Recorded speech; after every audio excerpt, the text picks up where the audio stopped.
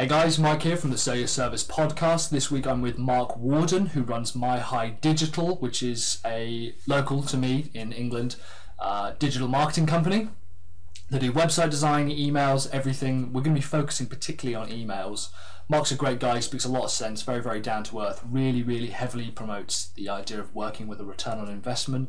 We're going to be focusing particularly on email marketing, which you can both use to find more customers and help your customers find more customers. If you haven't downloaded your free marketing plan from the Sell Your Service website, go to sellyourservice.co.uk/marketing-plan.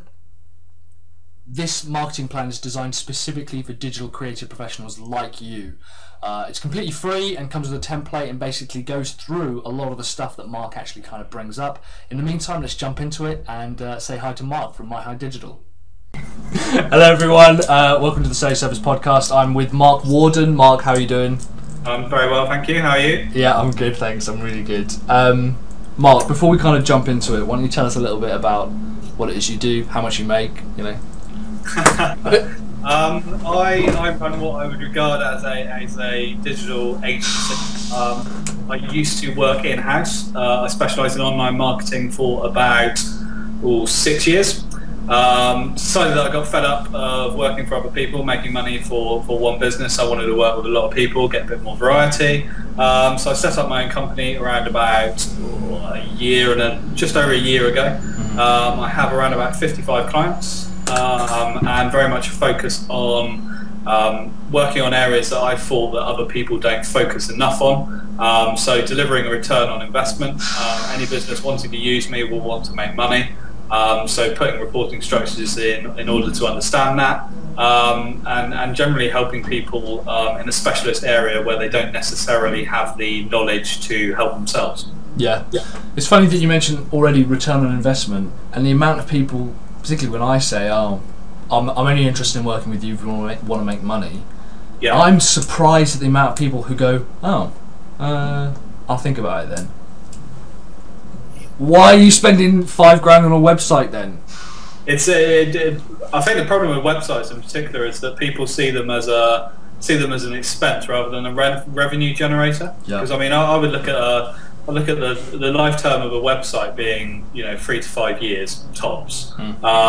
If you get the wrong decision at the start, then you're potentially costing yourself hundreds of thousands of pounds for the sake of saving one. And every business has cash flow, but sometimes you need to make a decision whether it's worth holding off on that decision to get a new website so you have the funds to get the right person to do it, or rushing it through because you think you need one in order to particularly at the moment hit the Christmas rush and end up chopping your own hands off for the next 3 years. In particular, I want to talk to you around the return on investment. You also do email marketing. Yeah. So what I'd really like to explore is the relationship between you selling email marketing, a customer having a website, and how those two generate money together. Is that something that you kind of have to explain to customers? I think the premise of selling email marketing is very similar to the person that's going to end up using it. Because I view online marketing as someone is going to make a decision or a procurement decision for your service or a product at some point in time. The thing that a lot of people struggle with is that decision may not be at this precise moment in time. So if I walked into a room, so I gave a talk to a group of 20 business people, asked them how many people need a website or email marketing at this precise point in time, none of them are going to put that hand up, principally because they're scared to jump on them. And then say, I'll build you a website or I'll do your email marketing. But at some point in the next 2 to 3 years, depending on where they are in that cycle, they will realise that they need email marketing or they will need a new website for their business. So then it comes down to how do I take from that moment in time where I've stood in front of them in the room, I have their full attention. How do I create contact points with that person up until the point where they need to use my services? So whether it's an email, whether it's a website, whether it's social media help, no matter what area they need help in, how do I make contact points and create them in advance of that? So the way I use email is very similar to the way that I'd encourage other people to use email, in that you are creating a relationship over a longer period of time with a customer. You can break that down into two areas. New customers, generating more revenue from your site, capturing information, and then building a relationship after they've left your website and keeping in their mind, particularly given that they may be looking at 2 or 3 other websites. And the second is, how do you create loyalty with your customers? How do you keep them coming back? How do you increase the level of revenue that you get per customer? If you sell a product, is that product complementary to other products? How do you let them know about it? Yeah. They've bought this, would they like to buy that? And ultimately, there's a lot more revenue to be generated for the majority of businesses in creating more revenue from their own customer base. Yeah. And encouraging repeat purchase, encouraging knowledge of new products, and also, spreading the word. So encouraging sort of viral marketing through email, encouraging them to refer a friend on. Got one from M&S the other day. They sent out a online code about 2 weeks ago with 10 to 20% off for friends and family. You forward it on. All of a sudden, they capture that email. Yeah. Someone else captures the email, and if you walk into any Next store at the moment, they're probably offering you somewhere in the region of, say, £10 to £15 off of their products, purely because they can put that price point on that email, because it is generate revenue when they start emailing you. You may think, oh, I never spend any money from an email, but the average revenue derived from a pound spent on email marketing is between 8 and 12. Yeah. So people out there do buy from email, and they buy when they want to make that decision. And ultimately, the amount of contact points and the relationship you have with them, building up to that point, is going to decide whether or not they buy from you.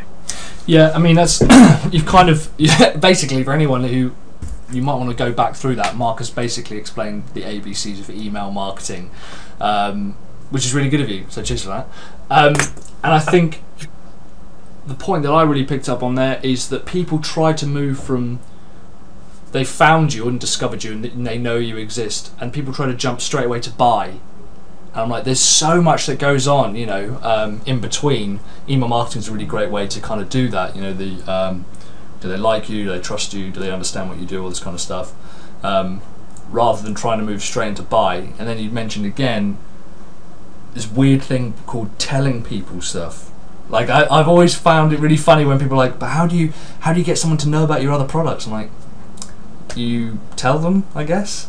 I don't really, I don't know how to make it any more. It's not a British thing to do, is it? It's to sing your own praises. That's a really good idea. But I'd also say that the higher the value of product or service you're selling, so the more money anything costs, the more the risk associated with that person that's buying the product. Particularly if you go back to the website example, if someone's going to spend $5,000 on a website, ultimately they're not going to know very much about websites. They're going to know about their business. That's where their passion is. Yeah. So ultimately it's £5,000 that's going to be spent in an area that they don't have specialist knowledge in. Yeah. So with any decision that they're going to make are going to come things that they believe that they must have, things that they would like to have, and ultimately on the flip side of that, perceived risks. So what are the risks of this purchase? If you buy an iPhone, are you worried about the battery life?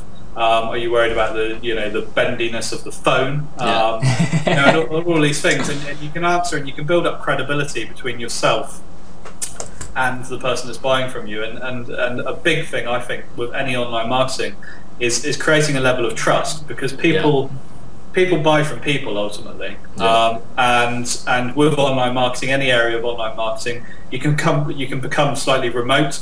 So if you're on social media, you can quickly forget that the person at the other end that's tweeting you is at their keyboard, they're on their phone, they're a human being. They're going to buy your services ultimately. So a human is buying from a human. It's only the technology in between the two that is facilitating the conversation. And you can get very obsessive, and you can get very worried about functionality, and technical people can start throwing loads of acronyms, PPC, SEO, SME, and all these acronyms at you for no apparent reason, when really ultimately all you want to do is understand what your customers want, what they're worried about, tell them about how you answer what they want, and also negate what they're worried about. Ultimately, if you do that, website copy, email copy, and build that level of trust, then they're going to be that much more likely to buy from you. Can't guarantee that they will. But then all you can do is increase chances. Yeah, and with the increasing chances, that's all you really try to do with marketing anyway. That's the core of it. Is marketing is increasing the likelihood that someone's going to trust you and be interested in buying from you. Yeah. I mean, I think the statistics I've seen, you mentioned there that for every £1 revenue you generate. Yeah, so every pound spent on email marketing across the UK generates between £8 and £12 in return. See, that's huge. That is enormous. You would take that in any other form of marketing your business, and ultimately, if you're looking at the cost of the campaign, then you're looking at, say, I don't know, somewhere in the region of £10 per campaign plus 2p per email. Yeah. Now, if you think about the amount of companies, particularly in the southwest, quite a traditional area, the amount of companies that still send out their traditional brochure, they still send out the traditional magazine. It's getting less and less, but if you take that as a price comparative, it's completely, it's off the charts with email. With the email kind of content that goes out, do you help and do you consult with your customers with that, or do you just kind of expect them to do all of it? What's the relationship there? A massive thing actually about email marketing and marketing in general is that the people you're connecting with don't have much time, particularly online, particularly in their email box. So the average person probably 70 to 100 emails a day. Yeah. Some of them will be Terry's downstairs with the sandwiches. Some of them will be important. Some of them will have to action. So we have to make split-second decisions on what's important to us, what's relevant to us. So the initial thing is that it comes down to design and familiarity as well. I mean, it's something that's often overlooked is how your email is laid out. That's good. And building that familiarity with the person that's reading it. So you have that first section that's the new product. You have that next section that's your sales section. If you look at all of the biggest retailers in the world, you're looking at Next, Amazon. If you buy technology, eBuyer, they all have a very, very familiar template now. And a lot of work will go in with the client in terms of understanding what it is they're looking to gain from email, understanding their business as a whole, and thinking about things that they may not have already thought about from email. And then building a template and a structure for their content that's going to be built up over time and repeated over time, and repetition of brand message and familiarity with your email content is crucial to its own success. Because you know what it's like. If I send you an email today, I completely reformat it, send it a different header, change it up. You have to go. It's learning from scratch again. And people do love repetition, familiarity. They don't know it, but they do love it. It's the fastest way to not fake, but certainly put in the foundations for trust. I think if something's repeatable and reliable, if it's the same, instantly people begin to recognise that. I think that's some great points there. Really, really good. I mean, what do you think the biggest myth is about email marketing? I think the biggest myth is probably that it's dead.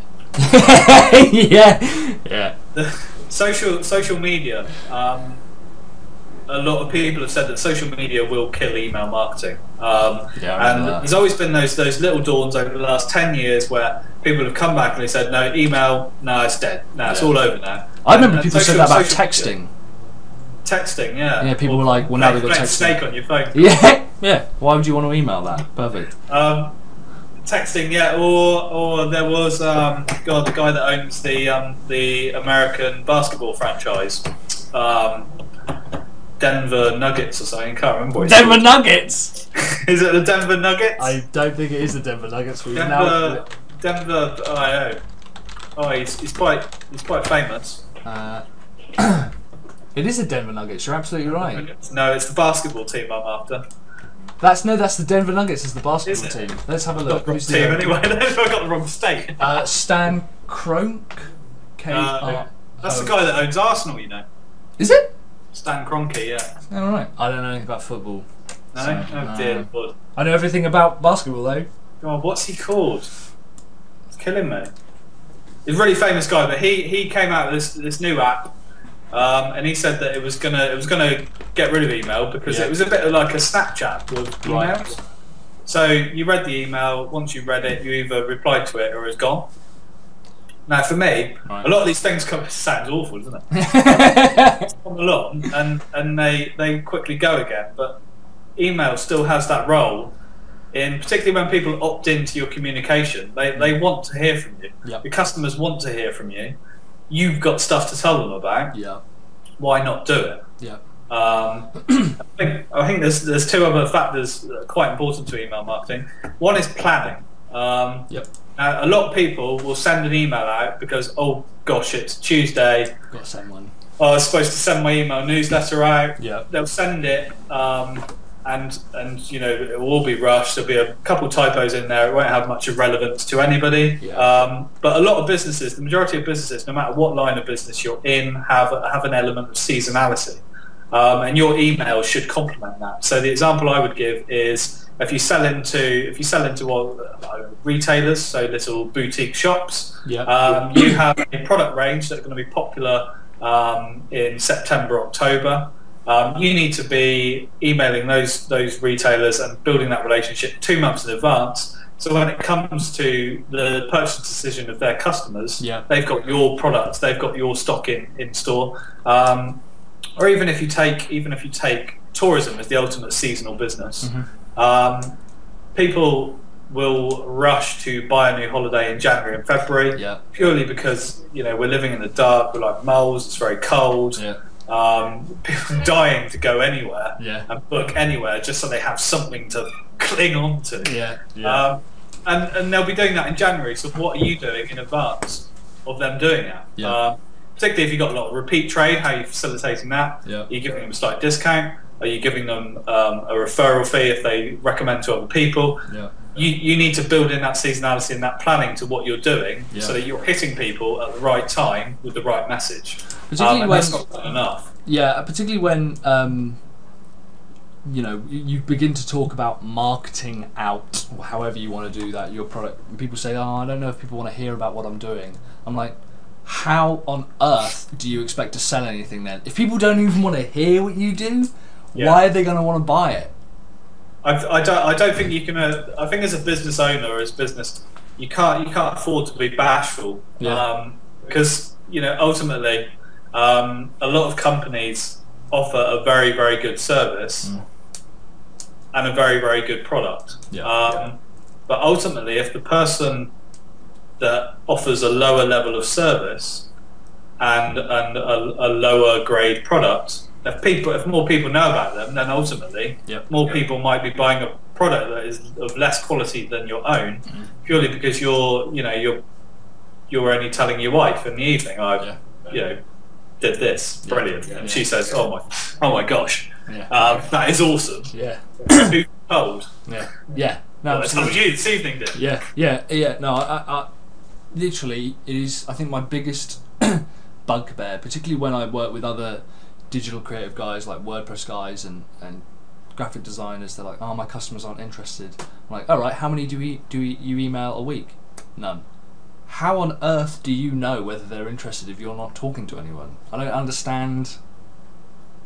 It's such a simple thing to do as well. To begin to build an email database and start talking to people. You know. I think the thing that I struggle with most in the area that we do is that a lot of people do what we do, and the most worrying person doing what we do that I can ever meet is the person that doesn't have very many clients or hasn't got much work on. Yeah. Because I always said to myself, and people said to me when I started my own business, God, how are you going to find people? Where are your clients going to come from? Yeah. And I just looked at them and I honestly said, look, if I can't find myself clients, I can't find anybody else clients, I can't be very good at what I do. I should stay in-house. Yeah. Someone should give me a salary and I should just sit there for the next 40 years because really I'm clearly not great at what I do. That's a really good point. But if you can facilitate for your own business and you can facilitate for other people's, and what sets aside a good digital marketing person from an average one is an understanding of what's relevant and what isn't relevant. So sometimes clients will come to me and say, look, I need an email, you know, or can I be using email marketing? And you'll start talking about the business, and you'll say, look, email marketing will deliver a return for you. I think it's really good, but here are some other things that perhaps should take priority. And it won't always be, if someone's coming to me for email marketing, that they end up using me for email marketing. They may end up using me for other areas, or purely idea generation as much as anything else. Because when someone rings, you know, I've never been the sort that you should start billing someone as soon as you talk to them. No. And a lot of people will go away with ideas, and to be honest, some won't come back. They'll run the idea and try it themselves. Others will come back and say, look, really need your advice, really appreciated your help last time. You know, how about email now? And I said, well, yeah, A, B, C, and it is in place to D, right, email, let's run with it. Yeah, I think my favourite, particularly when I have customers who come to me and they say, oh, my nephew or so-and-so has told me that I need to get into social media, or I need to get into email. I'm like, okay, well, we're going to stop there and rewind it back. What is the goal of your email marketing, or what is the goal of your SEO campaign? They're like, oh, I hadn't really thought about that. It's like, oh, that's shocking. So if you took a straw poll of 100 people on social media at this moment in time on Twitter, business people, ask them what are your objectives of Twitter? Brand growth. The two words sum up poor marketing: brand awareness, intangible. Intangible. Yeah, you're right. I've worked with some intangible managers in my time. And that, do you know what really winds me up about the word intangible, right? If I had a plumber and my bath was broken, and I said, how much? He said, 600 quid to repair it. I said, oh, cool, what, will it work? And he went, well, the results are going to be intangible. I'd be like, well, you're the worst plumber ever then. I want to be able to have a bath without water spilling out the side. So if someone goes, oh, Mike, you know, how much money is the website going to generate? And I went, well, it's intangible. I'd be like, that's an awful investment then. I think you can push it either emphasis. You can go completely intangible, or you can also say, look, here's a level of realism. Here's the profitability that you're striving for at the moment. And here's how we're going to get there. Because what I'm keen to say is, usually clients will say to you, right, I turn over £100,000, or you know, no matter what the figure is, I turn over 100 million.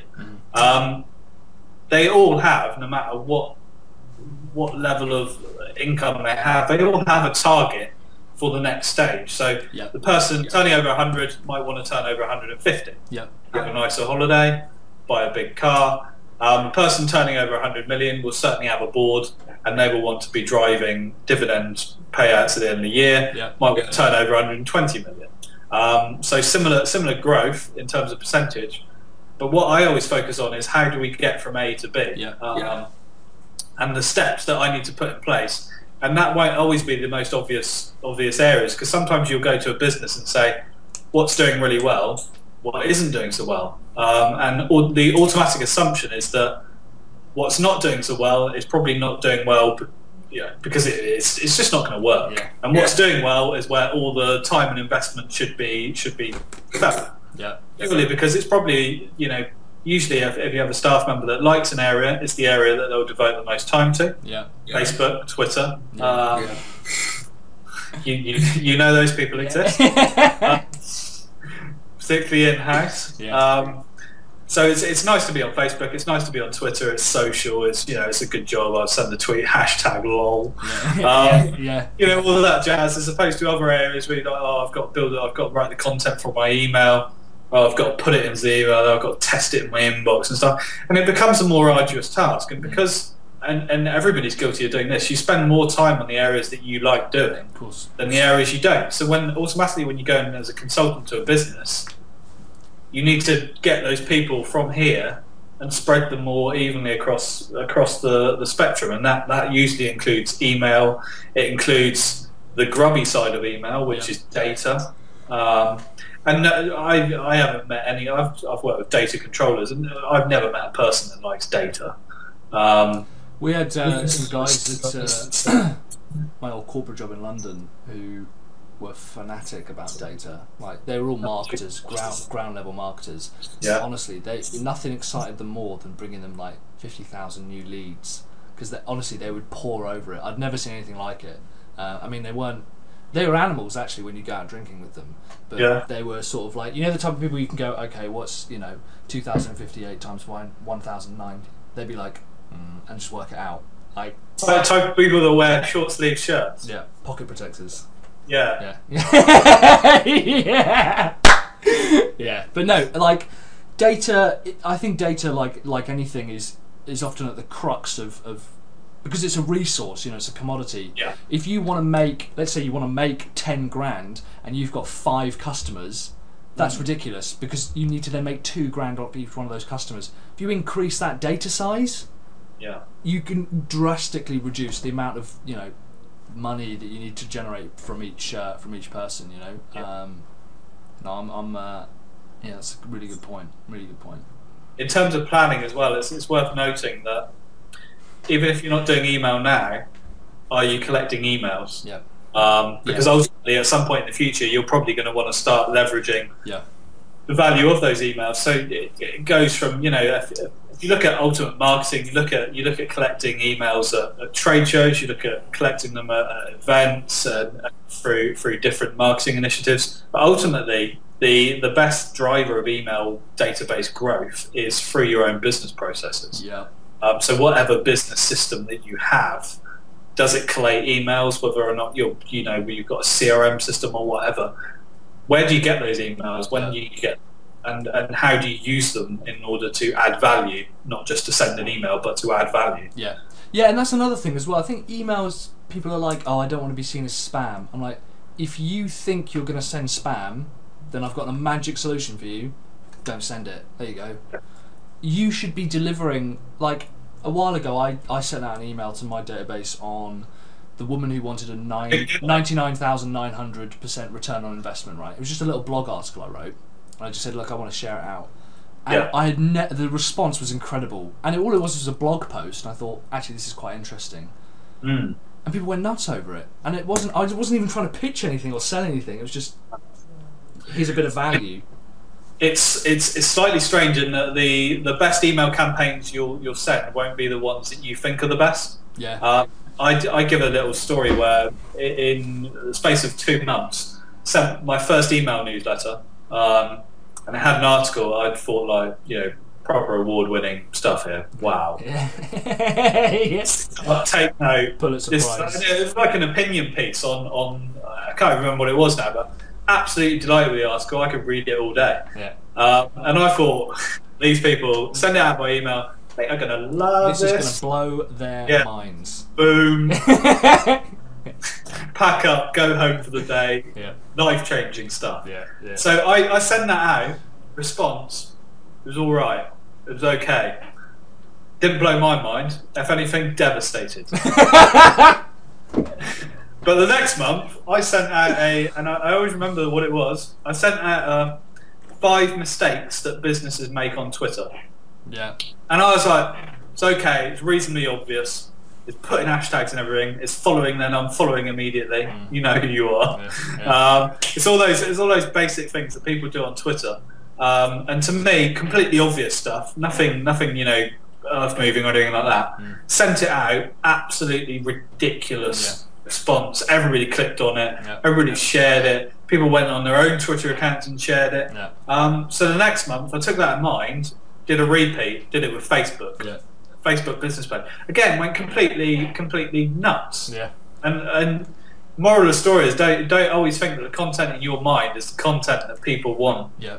Because you're not who you're selling to. Yeah. And ultimately, learn from what you're doing. And content marketing, etc. Always learn from what you're doing. Yeah. Because if you're not getting better, you're just standing still, and other people are catching up. No, great point. Really start making up my own metaphors now. Yeah, yeah. That's when you know you're a real marketer. When don't stand still. Yeah. People will catch up. Yeah, you'll be on one of those little motivational posters next. What's next for you? What's next for your business?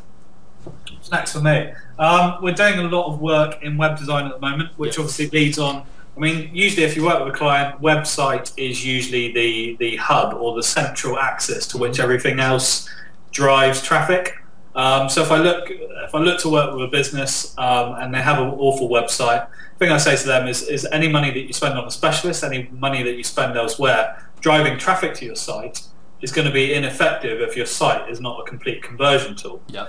So the example I'd give with one client is that they wanted me to do a lot of SEO, probably going to add up to the same value of getting a new website. So I said to them, look, the websites that I build do include some SEO, initial remedial work, on site work. Yeah. So that's going to give you the platform to spend better with your SEO spend. Yeah. Ultimately, your site at the moment isn't very good. Yeah.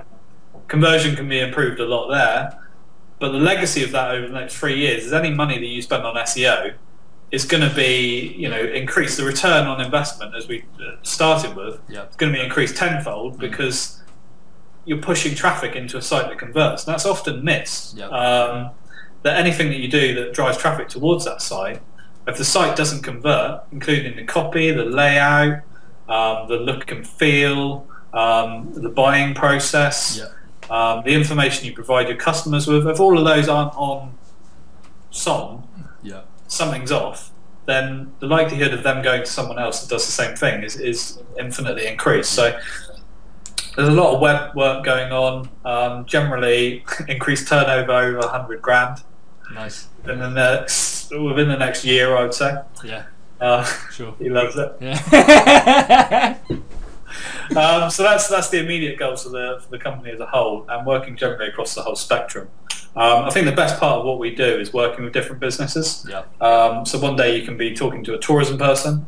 Next day you can be talking to a person that is going to Strictly Come Dancing to film with the BBC. Yeah. And the next you can be talking to a health and beauty care brand. Yeah. Best part of what I do, certainly. Yeah. What about when you're not working? What do you do? When's that?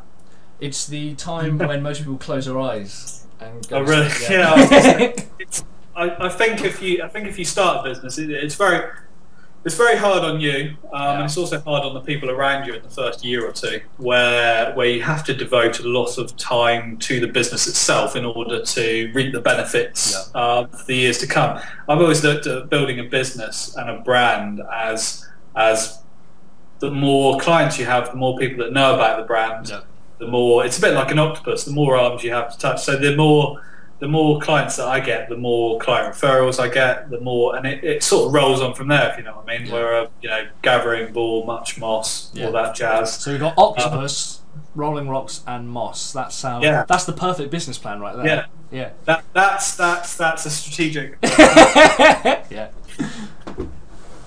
But I think the industry as a whole is only going to get bigger in digital marketing, because more and more people are understanding that they need to utilize the skills of specialists in this area. And there's a lot of very, very good people in this industry, and there's a lot of less than good people.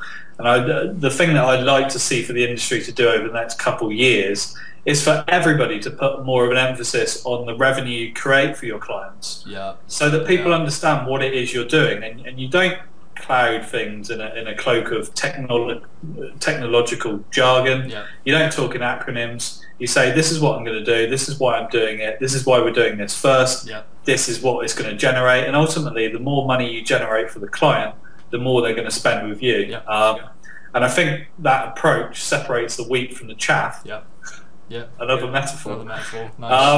Where the less than good people are going to be doing the wrong thing, they're not going to be doing it effectively, and the return that you get is either going to be less than what you spend or marginally above it, as opposed to if you get the right person, they're going to make you money, and that's going to be a long-term relationship because they're going to continue to make you money, and once you've got more money, it's easier to make money.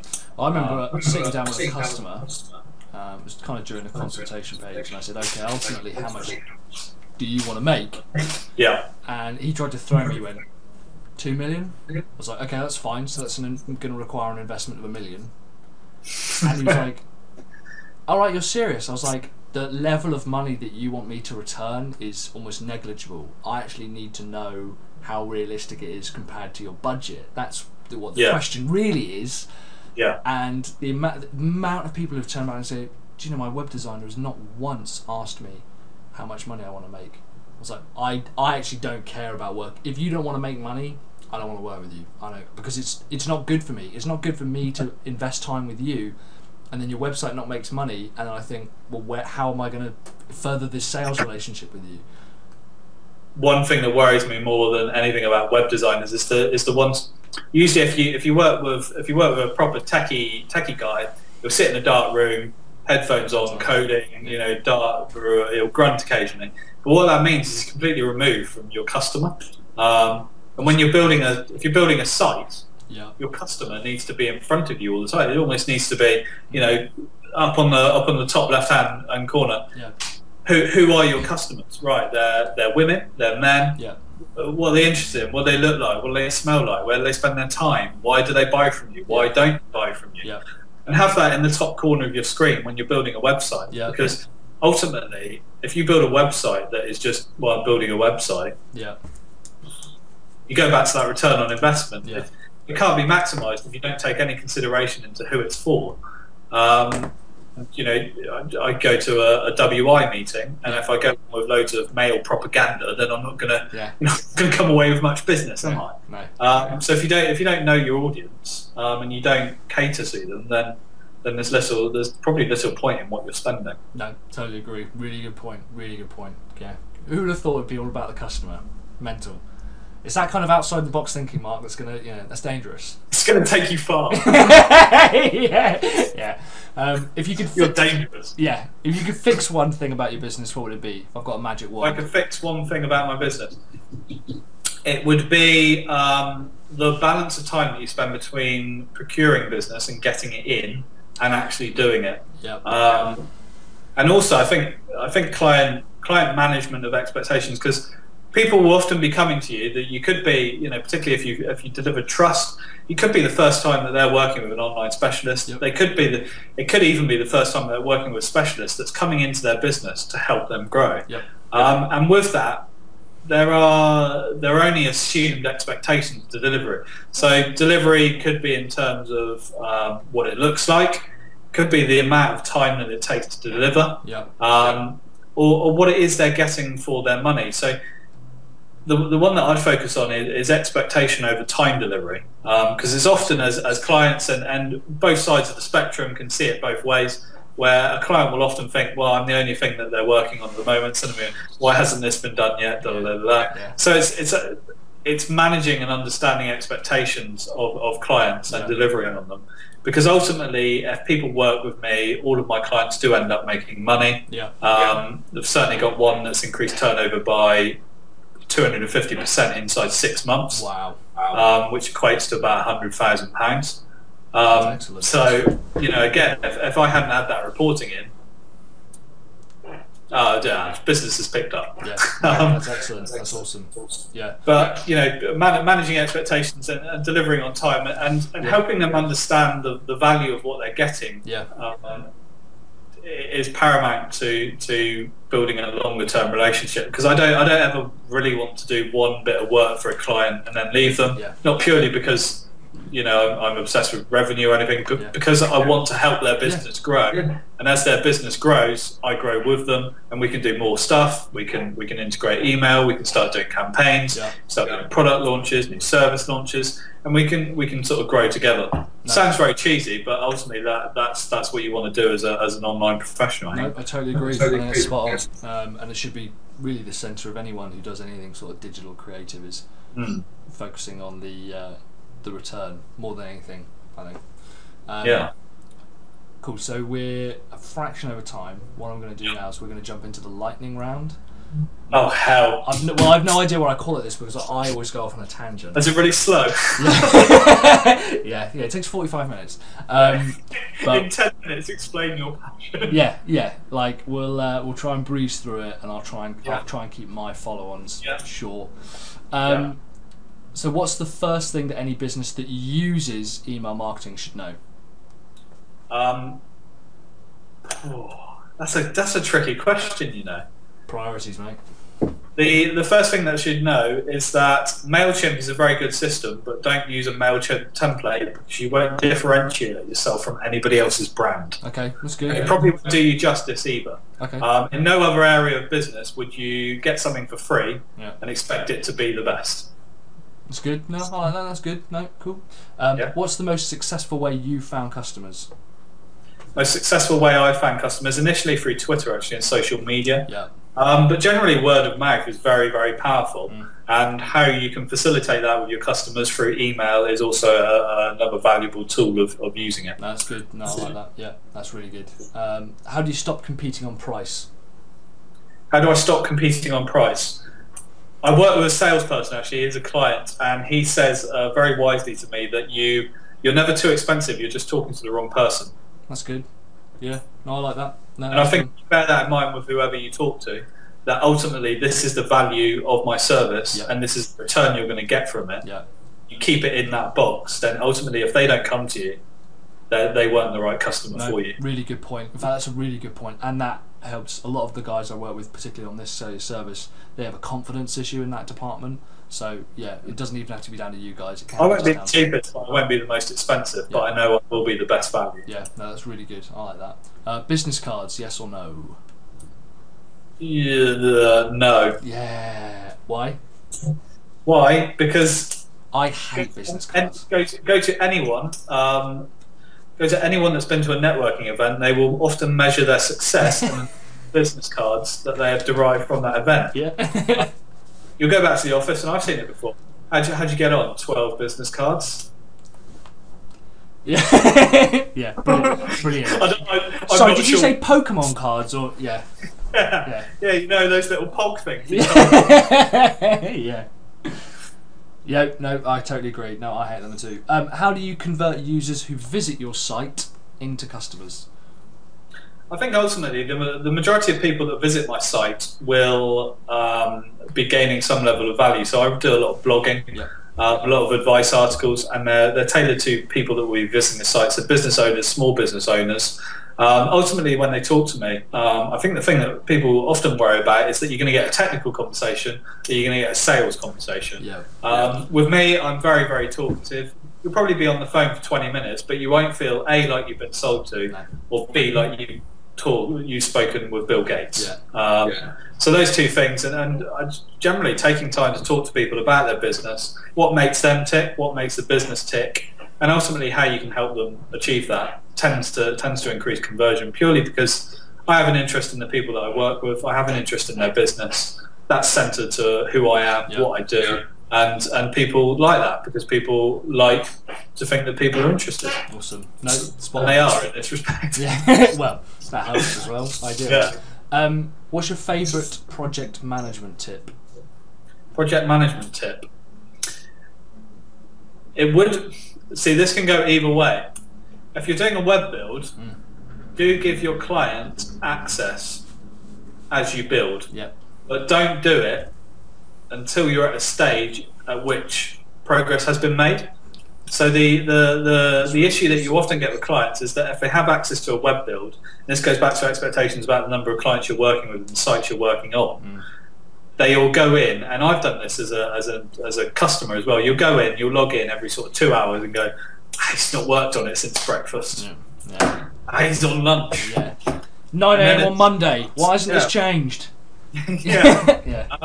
And it can be, and it's difficult to convey that sometimes a website, the front end, there might not be anything going on, but there might be a lot going on the back end, or they might not have added it to the menu and stuff. So have that conversation with your client, keep them involved, but also give them the caveats that they may not be seeing all the work that's going on. And also, I think I've always found it helpful to have a percentage completion little graph. That's cool. So, you are here, here's completion, you're at 50%. What do we still need to do? And have parts put into that, because people love putting figures. How close are we to completion? And you can say, "Oh, it'll be completed within 2 weeks." But if you can say we're 80% through, the only things that I need from you are X, Y, and Z, and it's finished next week. No, that's good. It just gives a little bit more of a tangible. Well, I like that. If you're fruity, you can fill that up with colours and stuff. I don't know, whatever you're into. Go nuts. Well, my next question was going to be, how do you keep customers on track, sort of on the flip side? I think it's a little bit like having it. It's going to sound very, very crass, but it's a bit like running a building site. In that, when you build a house, you need the materials at certain stages of the project. You don't ask for them to be delivered to site when you need them. Yeah. You ask for them in advance. Yeah. So again, it's very much the client shouldn't have to manage the project. You should manage the client through the project because you're the specialist. So 2 weeks in advance of needing content, give them a couple of weeks. If 2 weeks has been too much for them, give them a little chaser after a week, see how they're getting on, if they made progress, and keep them on track so they're delivering the information and the content that you need when you need it in order to hit the expectations that they have on their time frame. Yeah, no, that's really good. No, I like that a lot. Does your business have a referral system, and how does that work? I don't have a referral system. In terms of working with other specialists, or working with other specialists, or how do you get work from other customers? Okay. I don't tend to incentivize in any monetary fashion clients to refer work to me, purely because I think the most credible source of recommendation you can get is from family, friends, and people that you know, particularly in a business capacity. And I think if you work with B2B clients, they're ultimately going to be more likely to be in a position to refer you on. But if they're going to refer you on, ultimately, whether or not you're incentivizing that through giving them £100, £200 or whatever, it's not going to change their decision on whether or not they would recommend your service. If you haven't given them a good level of service, they're not going to recommend you. So I don't focus on referrals, I focus on the service of the client in front of me. Because ultimately that is the thing that's going to deliver referrals to my door, is the service that they've got. So I don't think you should really need to incentivize recommendations. You certainly can after the point and say, look, just wanted to say thank you for this one, great client. Glad you're happy with what we're doing. Should catch up, see what we can be working on next, and perhaps give a discount there. Because I think often if a client refers on tens of thousands of pounds, then it's only right they're helping you grow your business because they're getting a good service. That you say, right, well, I'll give you a discount on this, or oh no, you referred this client on, that's quite a client, I'll give you a bit of a discount here. Also, I think together, don't you? I think a lot of customers, it makes them look good if they can recommend a good supplier. I've always said the biggest problem that most businesses have is not having reliable suppliers, and however you want to package it, a website designer would be seen as a supplier. And it makes them look good if you do a decent job, particularly if they've got a relationship. Let's say accountants and solicitors are funny ones, because I often find they work in tandem with each other. So if I work for an accountant, often I will get their solicitor firm's business, and vice versa, and it makes them look good as well. It's like they've given them a really decent lead or something. It tends to be, I think, when I recommend someone else on, it gets almost my credibility on the line as well as theirs. And if it doesn't go well, I'm not going to be happy. Absolutely. So if I'm recommending someone, it's only going to be the best of the best. And particularly, currently I don't work with freelancers, and the only way that I'd work with a freelancer is if I'd work with them directly. I could vet their work and know that their work is going to be up to the level of standard, and have that quality system in place where the freelancer isn't ending up dealing directly with the client, because I have a quality of service that MiHi Digital offers people that needs to be upheld at every point, and that's whether that's staff members, whether that's referrals, whether it's that's a great point. Because my brand is about the quality of service that we offer people and the delivery of it.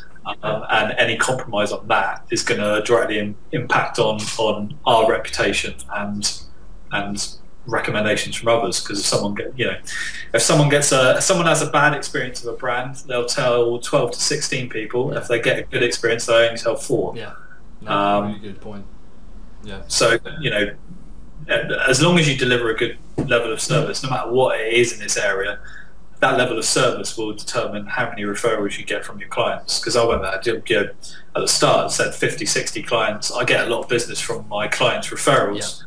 I don't need to incentivize that, because I and they know that the service I deliver to them is going to be enough for the people they're recommending to. No, really good. No, spot on. I like that a lot. That's good.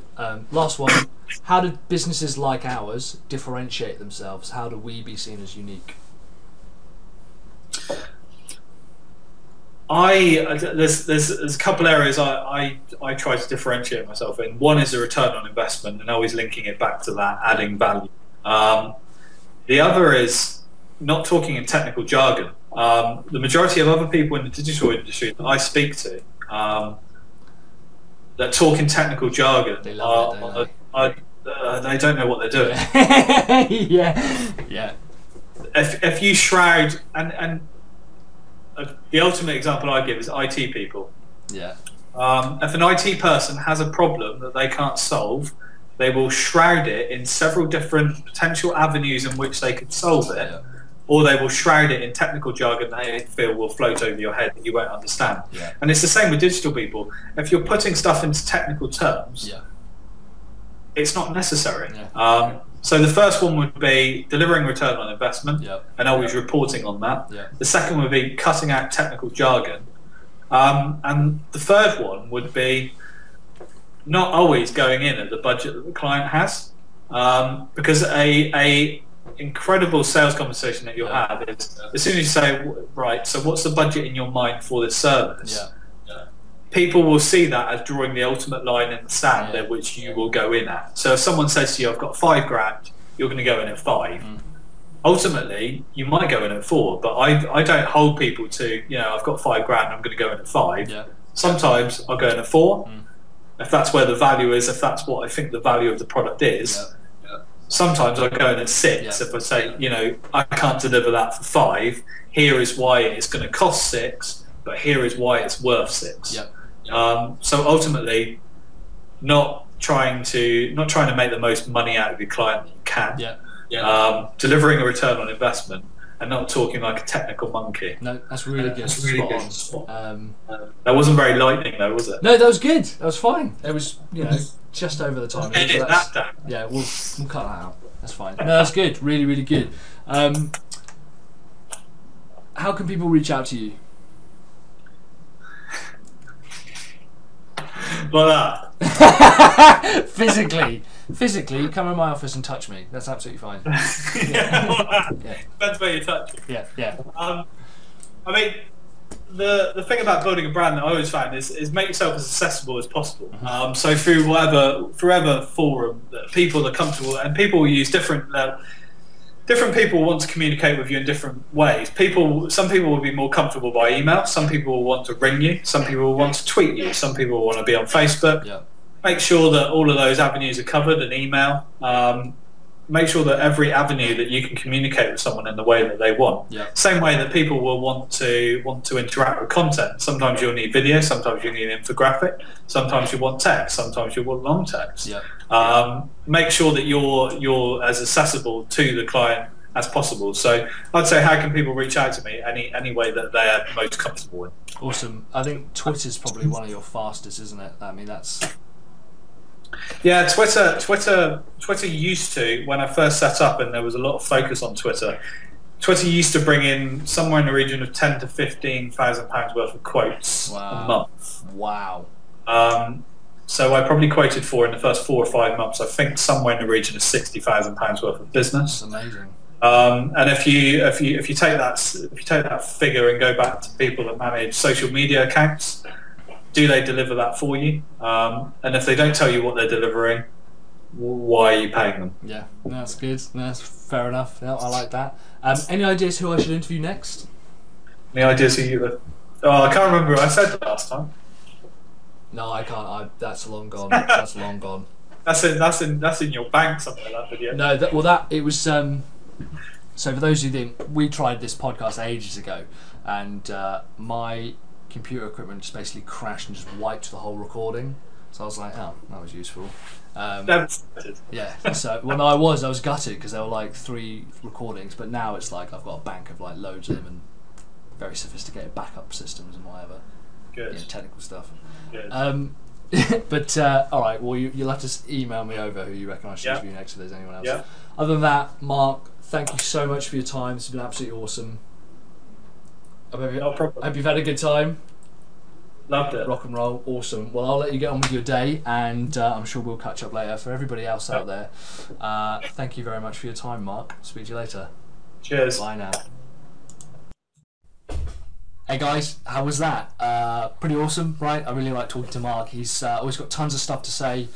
Huge amount of advice there, particularly around making sure that you get a return on investment and that your customers get a return on investment. I hope it spoke a lot of sense to you. Remember to check him out at MiHi Digital on Twitter. He's always wanting to say hello, or you can find him at mihidigital.com.